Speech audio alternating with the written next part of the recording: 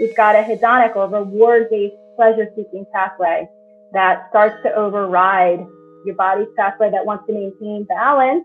In this case, McDonald's you're talking about is formulated to want to increase intake. We've got food scientists that work in labs that are their whole job is to formulate the best recipe to increase consumption, right? It's a business thing. They want to sell more French fries. How do we sell French fries? Making them taste really, really good so that they're hooked on it.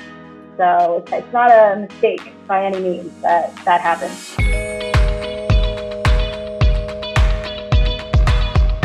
Welcome to the Exam Room Podcast, brought to you by the Physicians Committee. Hi, I am the weight loss champion, Chuck Carroll. Thank you so very much for raising your health IQ with us in more than 120 countries around the world and coast to coast in the U.S.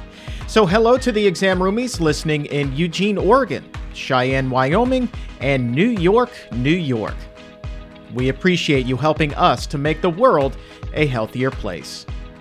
This is episode 88 of season 4, number 283 overall. And today we are going to be having ourselves some real talk about cravings and what makes the junk food habit so hard to kick. If you've ever been on a diet and you've reached day 2 or day 3 and you haven't had that piece of chocolate or that bag of chips or that cheeseburger, you've probably experienced this. Your brain starts to spaz out, and all you can focus on is that food.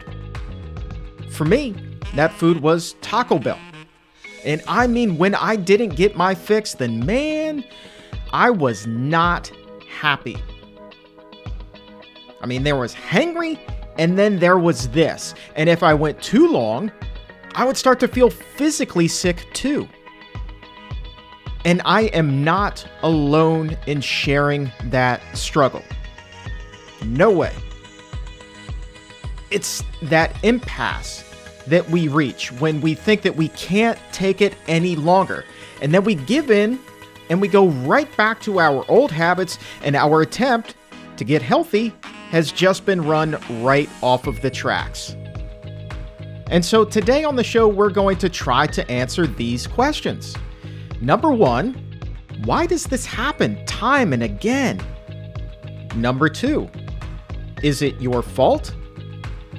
And number 3, could your brain be reacting the same way to junk food as it does to drugs?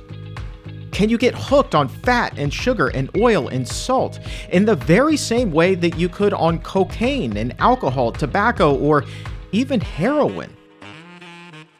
Well, to get these answers, we're going to welcome back a woman who specializes in this.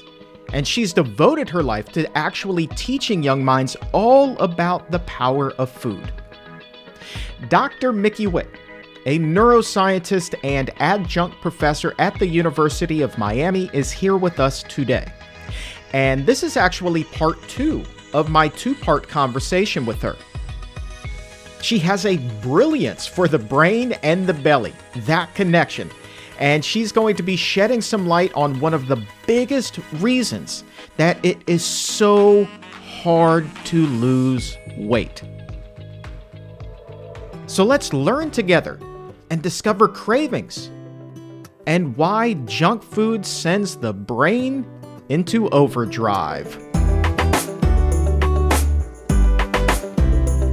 Dr. Mickey Witte, thank you so very much for being here. Thank you for having me, Chuck. I'm glad to be here. I will tell you from my experience, when I was addicted to fast food, and anybody who's listened to the show with any regularity knows that Taco Bell was my vice. It might as well have been my cocaine. When I did not get that fix, things would change about me. My personality would change, and I would start to feel, physically ill. And those are the same kind of symptoms that mirror other people when you hear them talk about going through detox, whether it's for alcohol or drugs or whatever the substance is. Those are the same kind of symptoms that they manifest. And so flat out, is it possible to be as addicted to food as somebody would be for drugs or alcohol? Absolutely. It's possible to be as addicted to food and have those same symptoms when you're withdrawing from that food. And when humans are addicted to something, they will do whatever it takes to keep that substance. So they will, lose their job. They will stop bathing or whatever it is. Those other things were not the priority to them as much as obtaining their drug of choice, their whatever it is that they're hooked on. All other normal activities have kind of fallen to the wayside. And so we see both preclinical and, of course, clinical human studies that, that back that up. A large reason for that is we've got, as we mentioned previously, we've got a hedonic or reward-based pleasure-seeking pathway that starts to override basically your body's homeostatic pathway. Your body's pathway that wants to maintain balance gets overridden by this pleasure-seeking pathway. When we've got a ton of food, energy abundance, that's around, that is, in this case, McDonald's you're talking about, is formulated to want to increase intake. So we've got food scientists that work in labs that are, their whole job is to formulate the best recipe to increase consumption, right? It's a business thing, right? It's being looked at for business. They want to sell more French fries. How do we sell more French fries? Making them taste really, really good so that they're hooked on them. So it's not a mistake by any means that happens.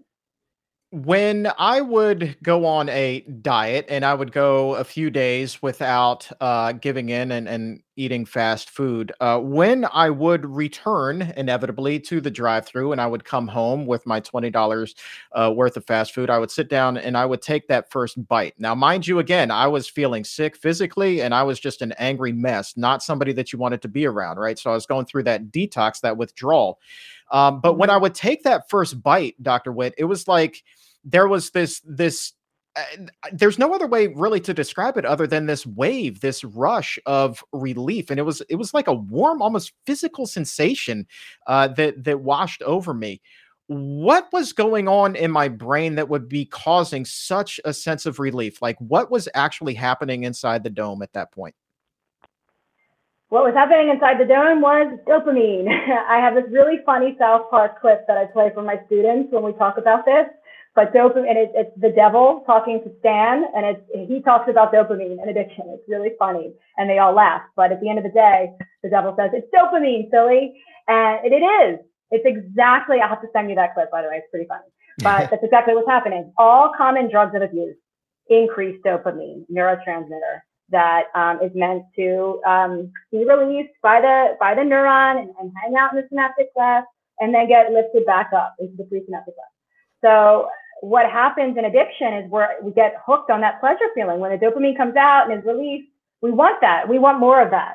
And so, and one of the things that we study that I can talk about are the different regions of the brain where dopamine is released. And that basically makes up the pathway for brain reward. And so naturally, we're supposed to feel pleasure when we eat. Why? Because of survival, right? Our bodies and our brains are always fighting for us to live. They don't want us to die. And so from an evolutionary perspective, it's good to feel pleasure to have a dopamine release when you eat food. It's not so good to have an overdose of dopamine and then to want more and more because the amount you had upon first exposure isn't giving you that high anymore. So the short answer to your question was dopamine stuff, and it gets really out of whack, for lack of a better way of describing it, when someone becomes hooked on foods that release dopamine in tremendous amounts when they really shouldn't be releasing them like that. In our previous episode, I think you mentioned that sex and food were the two big dopamine triggers in life, right? So that's kind of what makes us happy. Yeah. And I'm curious though, like, so say with somebody who gets addicted, in this case, we're talking about food, but really this would apply to any other substance. If they get super addicted to food, and that is really the primary dopamine release trigger in the brain, does the brain then not release dopamine for other things? Like, is sex suddenly less pleasurable? Is just being happy, being around friends and family, is that suddenly not as pleasurable as well? Does the brain stop making as much dopamine in other cases? Great question. I would say, so to be able to give a definitive answer, you have to really dive into the field of food addiction research. The short answer, I guess I would say, would be perhaps. because we do see that in drugs of abuse. So the short answer is more than likely yes, but I, as a scientist, want to have the data to show you yes, definitively yes. I say more than likely yes, because if you are in the throes of food addiction, which is defined very loosely, Nestler and his colleagues in 2009 kind of started the ball rolling and putting this term out there, is simply a loss of control over food intake. And so whereas addiction, we know from the Diagnostic Statistical Manual for Mental Disorders, it's the manual that the APA, American Psychological Association, puts out every year for psychiatry and psychology to be on the same page when it comes to criteria for meeting certain disorders. And that obviously gets revised every so often. And so there's a big push to get food addiction in there. The latest version of the DSM does include kind of the sidebar of food addiction. But right now, it's not in and of itself its own disorder, but it's going to be. I know it. I see it getting there because researchers are working, Gearhart and their colleagues are working on a tool to measure it. So when you get to a certain point where you validated a tool and you've replicated findings, then you can finally say, this is worthy of becoming something in the psychological jargon, in the literature, and we can diagnose it. And then more importantly, we can bill insurance for this specifically so that we're all, treating the same thing, calling a spade a spade, I guess is the term. I don't know what the term is, but calling it what it is. How much research right now is being done on food addiction? Because I know that I think maybe it was from Yale or Brown or one of those Ivy League schools. They actually came up with, or Harvard, a food addiction scale where they kind of rated how addictive a particular food is. That's Gearhart and their colleagues, the Yale Food Addiction Scale. There's some literature out there every year or so. I start to see more utilizing that. They're fine tuning that tool. So that's where we're at. I'm not going to pretend that I'm buddies with them and I know what the inner workings are going on, but I do know every so often I see a new piece of literature pop up from that group and from others who are wanting to fine tune that tool. And I believe they want to create, don't quote me on this, but I think a pediatric version as well. So it's really, really important, and I know that they know this, that when you are going to try to get a new construct, such as in this case, food addiction, to be a real, medical term, that you need to get all your ducks in a row and be able to have exact criteria that you want to say is necessary for a patient for you to be able to diagnose someone with this particular condition. And so, yes, the Yale Food Addiction Scale is a tool that I believe is in the works of being validated. And so, like I said, they're fine tuning it, but be on the lookout for that, because once that is set in stone, I think that's the next step for us to be able to really have this term, this diagnosis, to be official as food addiction in medical science, and because we have a tool now to measure it. As more and more research is being done, gradually the concept of food addiction is being more accepted. But what would you say is the majority feeling about food addiction right now? A lot of people say it's false. They'll go back to what your students say at the beginning of the semester, that it's a lack of willpower, that, it's just people are choosing to eat these unhealthy foods. But what is the pervasive feeling about food addiction, would you say, right now in this country? Good question. I can't speak for the rest of the country, but I can say that whenever it is a topic that comes across, I guess, the mainstream press, I think that people's eyebrows raised. They're like, oh, maybe that's why I can't put down, that pint of ice cream every time. But I can say it's not so simple to say that, one person is suffering from obesity due to food addiction, and just like everyone else is. You can't blanket statement that, right? That's why it's such a complex issue. But it could be the situation where somebody's brain mechanisms that underlie their drive to procure and consume food gets hijacked when one becomes dependent on particular foods, just like when they become dependent on a drug. So it's those pathways, this pathway in particular, that starts to override, other pathways. So as far as the general understanding of it, I think people have a real non-in-depth, kind of a cursory understanding of that. They can get addicted to food, and they may know better, and just they're anecdotally in their own lives, to stay away from Pringles or to stay away from whatever it is that they can't stop eating. So oftentimes when we do get into the addiction, food addiction and obesity in the course that I teach, I have the students read some studies that have been done to look at this concept. There's so many cool studies. And one of them really is really neat. They use like M&Ms, and they use, I do this because they have to pick up the same food, cheese, little tiny bits of cheese, so that the action of picking up is the same regardless of what you're eating. And one of the outcomes with regards to a lot of those studies is, and one of the things I always kind of take home from it is perhaps that there's a trigger food that someone knows that they overeat it. I would not be surprised. It's not like I'm doing an fMRI and looking at what's going on in their brain, but you can know whether or not you feel a loss of control at the end of the day. And again, as I said, loss of control of food over food intake is that broad definition that we're using to simplify what food addiction is. Reinforcing and rewarding is one of the hallmarks of addiction. So that certainly can be one of those things for a trigger food, loss of control of limiting intake, and certainly the state in which someone engages in a compulsive behavior, even when faced with negative consequences. So all of those things are hallmarks of addiction. And so I think if anyone can honestly look at their own intake of a particular food that they feel like they just can't control, I wouldn't be surprised that almost everyone can say that they've experienced that, and whether or not it's taken over their lives is another story.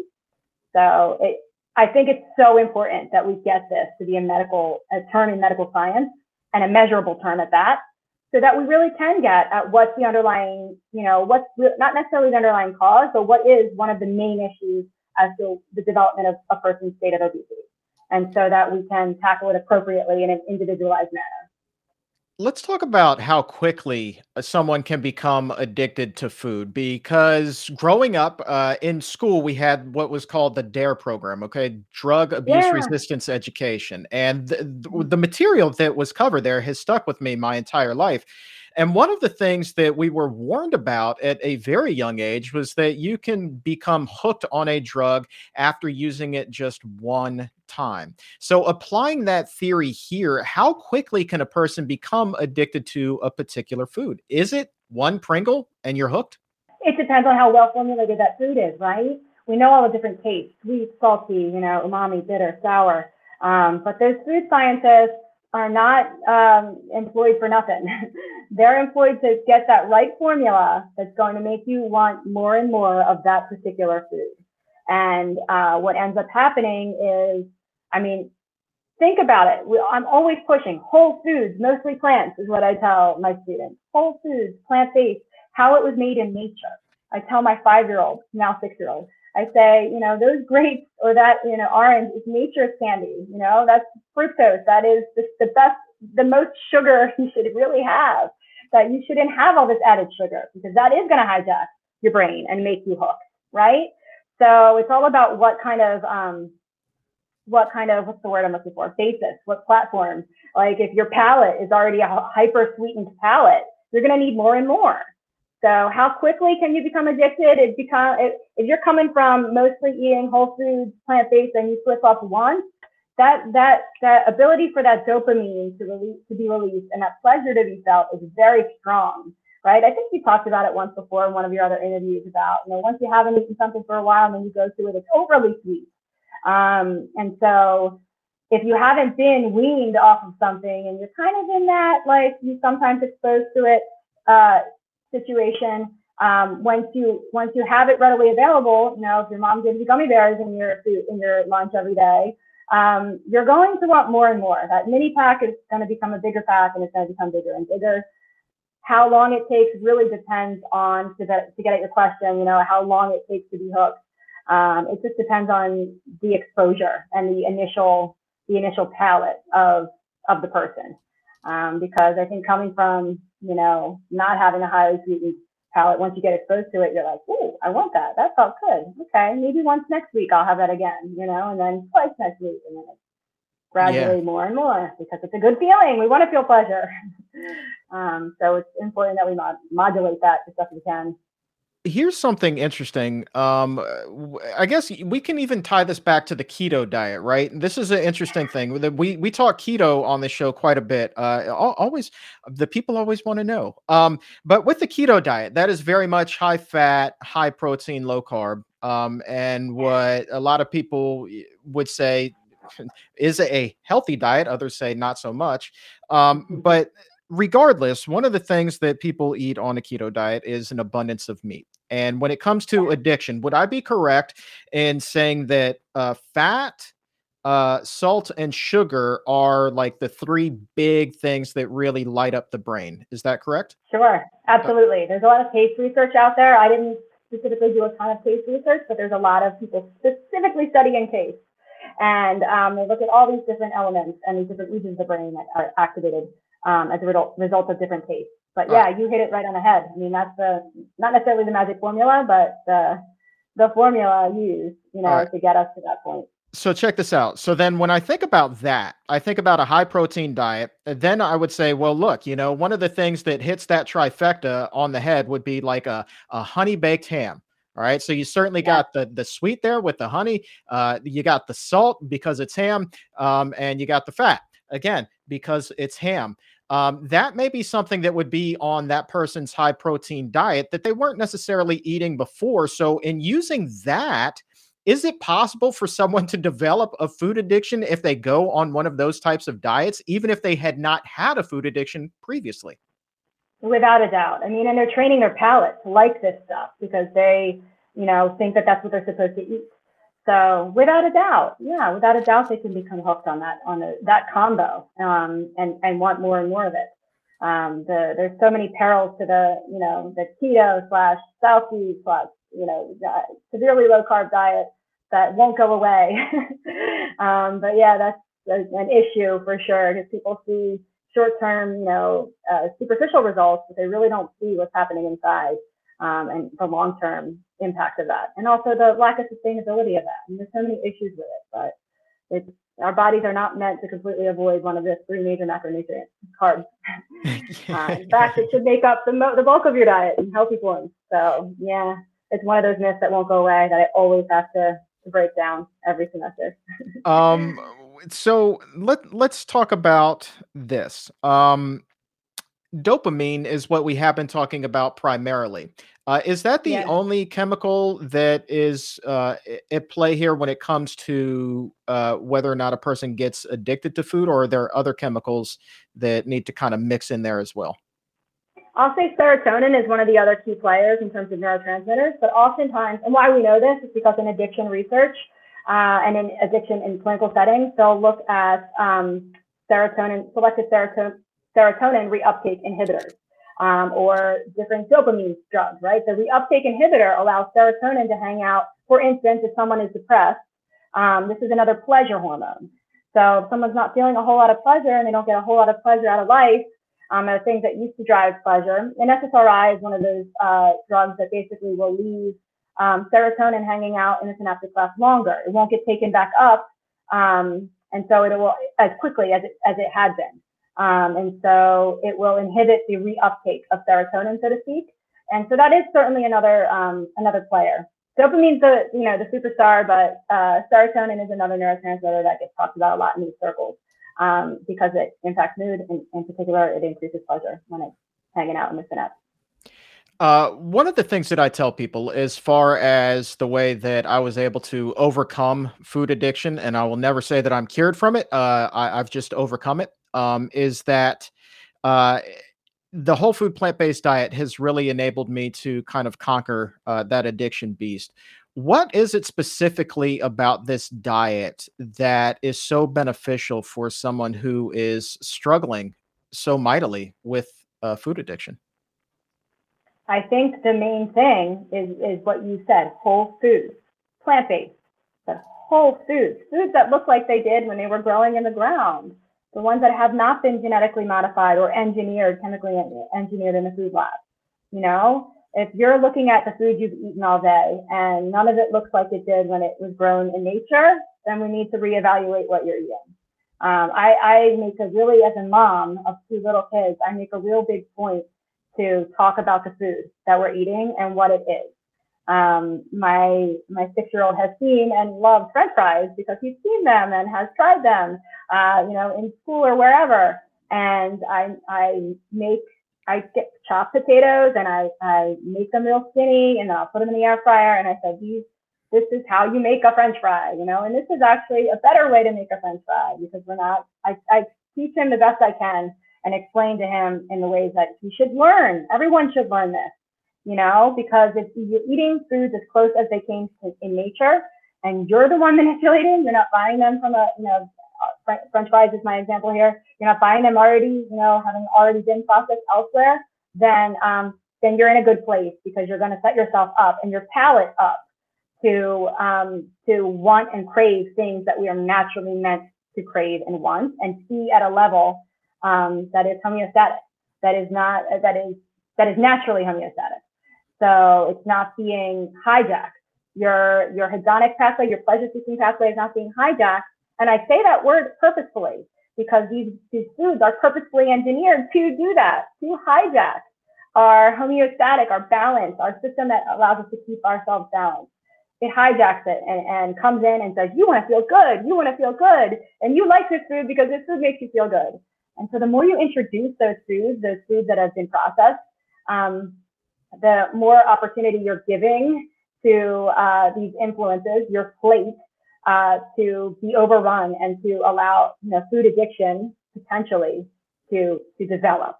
Whereas, as you said, this whole food plant-based diet has been the panacea for you, and it's not surprising, because you're eating what your body was meant to eat, and you're keeping it in check, so to speak, because of that. So. Let me ask you, you mentioned your kid here, and I think that I know for a fact that we have quite a few parents who listen to this show, and they may be wondering, like, well, how concerned should we be about introducing, or their children being introduced to these types of foods when they're not around? You just mentioned your kid being introduced to French fries when they were at school, certainly not at your own house. So how concerned are you? How concerned should parents be about these foods being introduced to their kids' diet? It was always the thing that hurts me as a nutrition scientist, as a neuroscientist, but nutrition as a food person, as a whole food plant-based diet advocate. That as soon as my son I have two sons, but as soon as they were in school, they were exposed to all these other foods, and kids would maybe look at their tofu and rice that I packed for them, be like, "What is that?" But much to my chagrin, my kids still prefer, their tofu and rice and their food. But that's not to say that if they see French fries and they're offered them, they don't want those. So it's a concern. It's always a concern. It should always be a concern of any parent, as far as outside influences on your child's food intake. But the big thing that we need to do is to continue to model healthy behavior, and to not be afraid to educate your child about what's on your plate and why we eat the way we do. I tell my son, because he's got a great grandma who likes to give him potato chips, and I say that's for special occasions, and you're only supposed to eat a tiny bit because it's junk food. Like, I use words that he understands, and not only because it's junk food, it's not food that it maintains our health. So I use words at his level, I meet him at his level, and sometimes above his level, and he understands it. So it's really important to always have that conversation, so that your kids aren't thinking, oh, I can't wait to sneak French fries. They understand the bigger reason why mom says this is a special occasion type thing, and something we shouldn't eat often, nor a lot of. So I think the reason is important, because otherwise it's just a punitive thing. Like, you can't have that. It's not, you can't have that because I want to be mean. It's, you should not have that because for your health. I want you to live long. I want you to be healthy. After they've gotten those chips as the special treat, do they still kind of get it as excited for the food that you are fixing at your home? Or is it like, yeah, those fries that you're making, Mom, they're not bad, but boy, I could really go for, some from McDonald's right about now? Yeah, they don't know McDonald's, thankfully. But yes, they do. They do still, thankfully, because they only do it. It's only sporadic when they are exposed to that. Their meal is there. They see their meal there that I've prepared for them, and that is always what they prefer. Thankfully, they haven't gotten to any point where they've had any of these foods in excess, to the point where they've overridden, their desire to eat the healthy stuff. They may not eat as much of it because they've already gotten some calories in from the chips, but they still will want it, which is important. The brain is a funny thing. even after I adopted the whole food plant-based diet, I've still found, and in speaking to others, they have said that they are the same way, that you still kind of, want to eat the same thing frequently, right? And so while the cravings are much different, I certainly wouldn't say that I'm addicted to it. I've always wondered what the difference is between the cravings that I'm experiencing now, or that a lot of people just experience, like, man, that sounds pretty good. I'm craving this food, versus again being super addicted to it, right? So if I don't get my Mhm. kale salad, I'm not going to go through withdrawal or detox Yeah, or have the Jekyll and right. Hyde personality here. So what's the difference between the two? Yeah, well, the difference is you have a craving because you like it and you feel pleasure, and you feel pleasure at a normal level, right? It goes back to the whole natural level of pleasure that your body is supposed to feel when it eats food, when it eats calories, when you consume something for your survival, right? It gets back to food and sex being the things that trigger those pleasure hormones, right? Those are the two things important for our survival as a species. So you're eating a whole foods plant-based diet, you're not going to have some overrush, some overblown dependency on kale because nature didn't bioengineer the kale leaves to make you, be that way and release too much dopamine when you have them. That's why, that's the difference. You haven't gotten to, and you won't get to that point where it's a must have it or else situation, because this is nature doesn't try to trick humans to buy more kale. Nature just creates food to make you feel good and to nourish you. Whereas food manufacturers do make food to, for lack of a better word, trick you into eating more and more of it, because the bottom line is the dollar sign. Yeah. It's so funny when you have these conversations with someone who hasn't been introduced to this type of information yet. They really do kind of look at you like you have two heads, like you're just spitting some wild conspiracy theory. And even though I'm like, well, look, the Physicians Committee filed a FOIA request. I have all of these documents showing, a connection between these food scientists, these big fast food companies who you've been talking about, and these government agencies, and the link to get people, for example, to eat more cheese, right? Mm-hmm. Or Wendy's, the summer of cheese, like all of this stuff, there is a whole lot of science that goes into it, but they're like, no, you're just talking crazy. You've let your whole weight loss thing go to your head. I'm like, no, man, this is why we're in the situation that we're in. And Absolutely. I dearly wish that more people would just kind of like Mm-hmm. open their mind and just be willing to listen and not shut it down straight away. Because once they do, I think that light bulb goes off and they'll have this aha moment, like, well, no wonder I want to go to Burger King every night, right? No wonder that Whopper is so delicious. It's not just my fault. There are many, many factors going in here that are working against me and working essentially for me then to get to that drive-through, to get to that Whopper. It's amazing to me when Absolutely. people have that epiphany. Like, that's got to be so cool for you as a professor when you see your students kind of have that moment during the semester when everything starts to click for them. 100%. It's very similar to that experience. Yeah, you mentioned the drive-through lines. It still boggles my mind that people sit in those lines for that food. I'm like, what?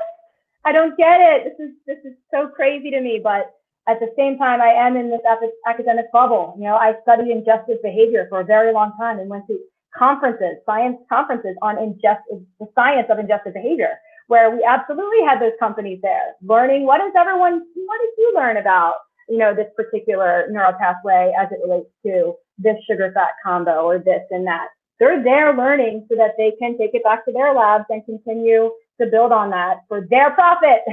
As a scientist, I'm there to learn truth. I love to seek truth, and that's why I, do the research that I do. And I guess it's a pure motivation, whereas their motivations are absolutely for profit.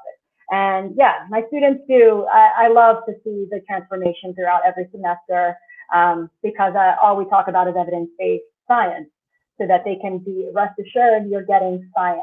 You're not getting, a TikToker, an influencer telling you what to eat. You're getting what science says, what the scientific consensus is. And it always ends up, with whole food plant-based. And I love it. I love it when they ask me for advice. And because I'm not there to give dietary advice, I'm there to talk about nutrition science.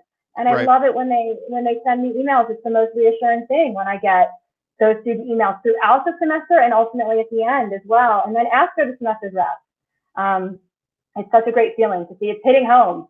That's the best thing. That's the best thing you can tell me, is that you're going home and applying the principles you've learned in our class to your own life. And there's always that. They're always telling me about this family member, that family member who suffered, a cardiovascular event, given that cardiovascular disease, number one cause of death, men and women in the entire planet Earth, and that they realize this is the way. This is a lifestyle change that you can do to arrest and reverse it. And so I love that they're listening and that they're applying it to their lives. It's great. Ah, man, I wish that we had just days to do this podcast together because there's just so much that we still haven't gotten to. One of the final questions that I have for you today is this. I mean, we've talked about food a lot, but a lot of people, are a slave to the bean, as I like to say. Like, they crave coffee, right? So they have to go and they have to get that coffee every day. Is it the same kind of reaction that's happening in the brain with caffeine as it is with these high-fat foods that we've been talking about, or is this another type of addiction? It will activate the same pleasure pathway. Caffeine will activate the similar part of the pleasure pathway. I can't pretend that I'm knee-deep in the caffeine research, but I can say I've seen it and come across it from time to time. And absolutely. I mean, same idea when you look at nicotine. We have, and I didn't get into, I held back from getting into all the different nuclei, the different particular nuclei within the brain that we know are involved in this circuitry. But for sure, within this circuitry, we have increases in these neurotransmitters when we're exposed to certain drugs of abuse. Caffeine is one of those substances that can certainly activate the pleasure pathway and put it on overdrive, without a doubt. Yeah, as well as nicotine, all those things. Yeah, you're going to come back on this show. I'm telling you right now. Anytime. You're going to come back, and we're going to get into all of those things that you were just talking about. So given that, though, if the brain can get hooked on caffeine, and we know that fat and sugar are also some things that are big dopamine release triggers. So if you take that cup of black coffee and you turn that into a caramel macchiato with whipped cream and caramel and sugar and other cream put in there, how much more addictive, just a hypothesis, does that drink become? Exponentially more addictive. Not to mention the fact that your insulin, your pancreas's insulinogenic response is going to be in overdrive, because it's not supposed to have an influx of liquid sugar. Like, that's so not natural, aside from sap, like what in nature is like that, and sap is not flowing like a macchiato like that, or whatever it was that you said. So exponentially more likely to become hooked as a result. Nature's Sugar, Starbucks 2021. You were talking about the lines to go to fast food places. I mean, the lines to Chick-fil-A are ridiculous, but equally long are the lines at Starbucks in some places. It is insane to me how long people are willing to wait for that one cup of coffee. And I would venture to say, based off of exactly what it was that you just said, the majority of them aren't just ordering a black cup of coffee when they go there. Absolutely. Without a doubt. And if there's any question, you're saying the circles that you run in and people are not believing you when it comes to the food being engineered. I mean, look at the lines, guys. Are you serious? I mean, the lines speak for themselves. These people are willing to wait an exorbitant amount of time for this food. What more do you need? I love your explanations, and I love the way that you break everything down. So really, there's so much more that we could get into here. And so, like I said, we will definitely have you back on the program, because this is something that, we could talk ad nauseum about, but frankly, it needs to be talked about because more and more people need to continue to learn about this. But people can learn more about you on Instagram at Mickey Eats Plants. You got a lot of beautiful dishes up there. Thank you. I don't purport to be, a food photographer by any means. It's just a place for me to post my food for people to be inspired. I'm happy to have it out there. Well, consider me inspired. And your website is the same, MickeyEatsPlants.com, correct? It is. Man, your students are lucky, Dr. Witte. I would so love to take your course. I think that this is just fascinating. Thank you, Chuck. You can audit anytime.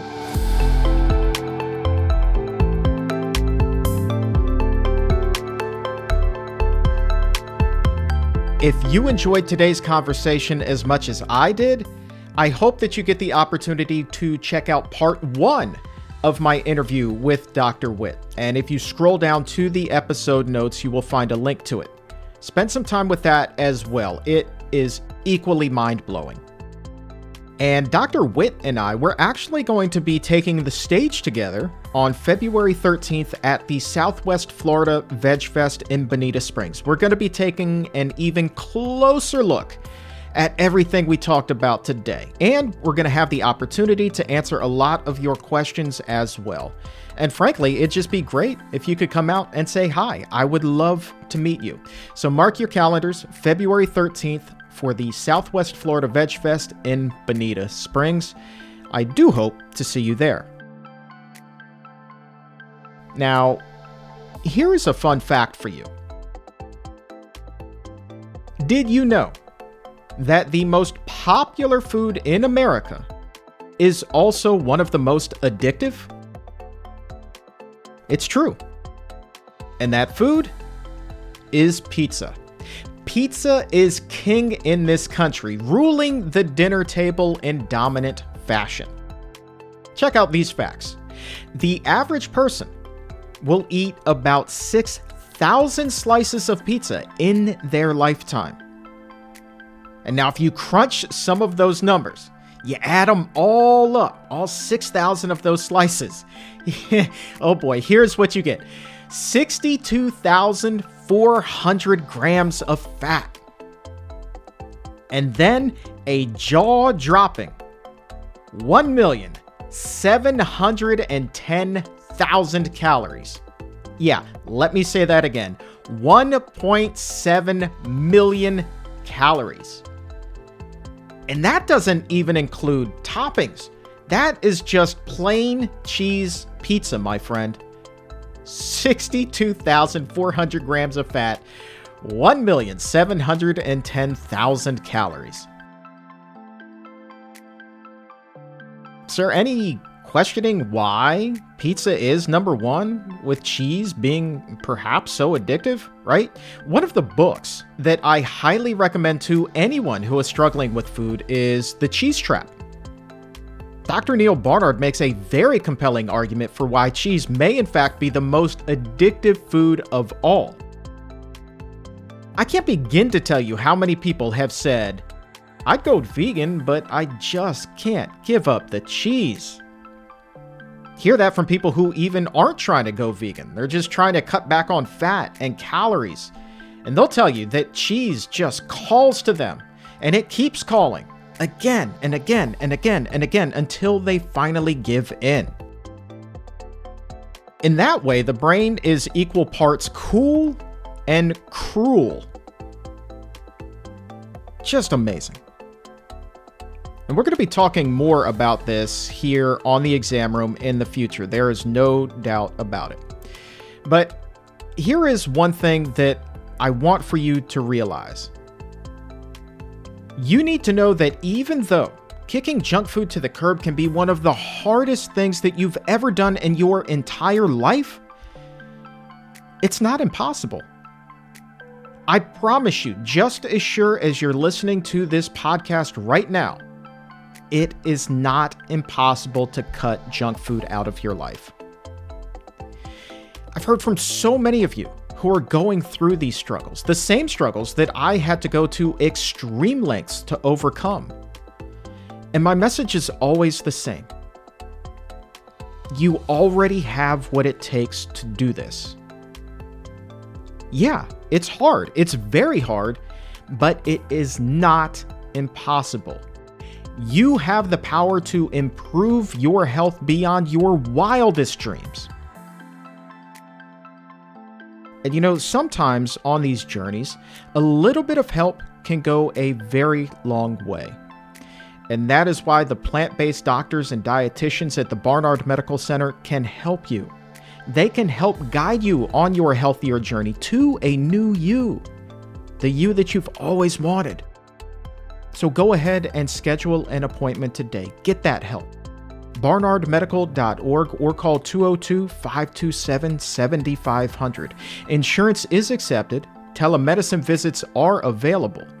So call for a full list of states where services are available, 202-527-7500, and schedule that appointment today at barnardmedical.org. And for today, that is going to wrap things up. I want to say thank you one more time to Dr. Mickey Witte for teaching us everything that she did here on the show. And for everyone at the Physicians Committee, I am the weight loss champion, Chuck Carroll. Thank you so very much for listening. And remember, as always, keep it plant-based.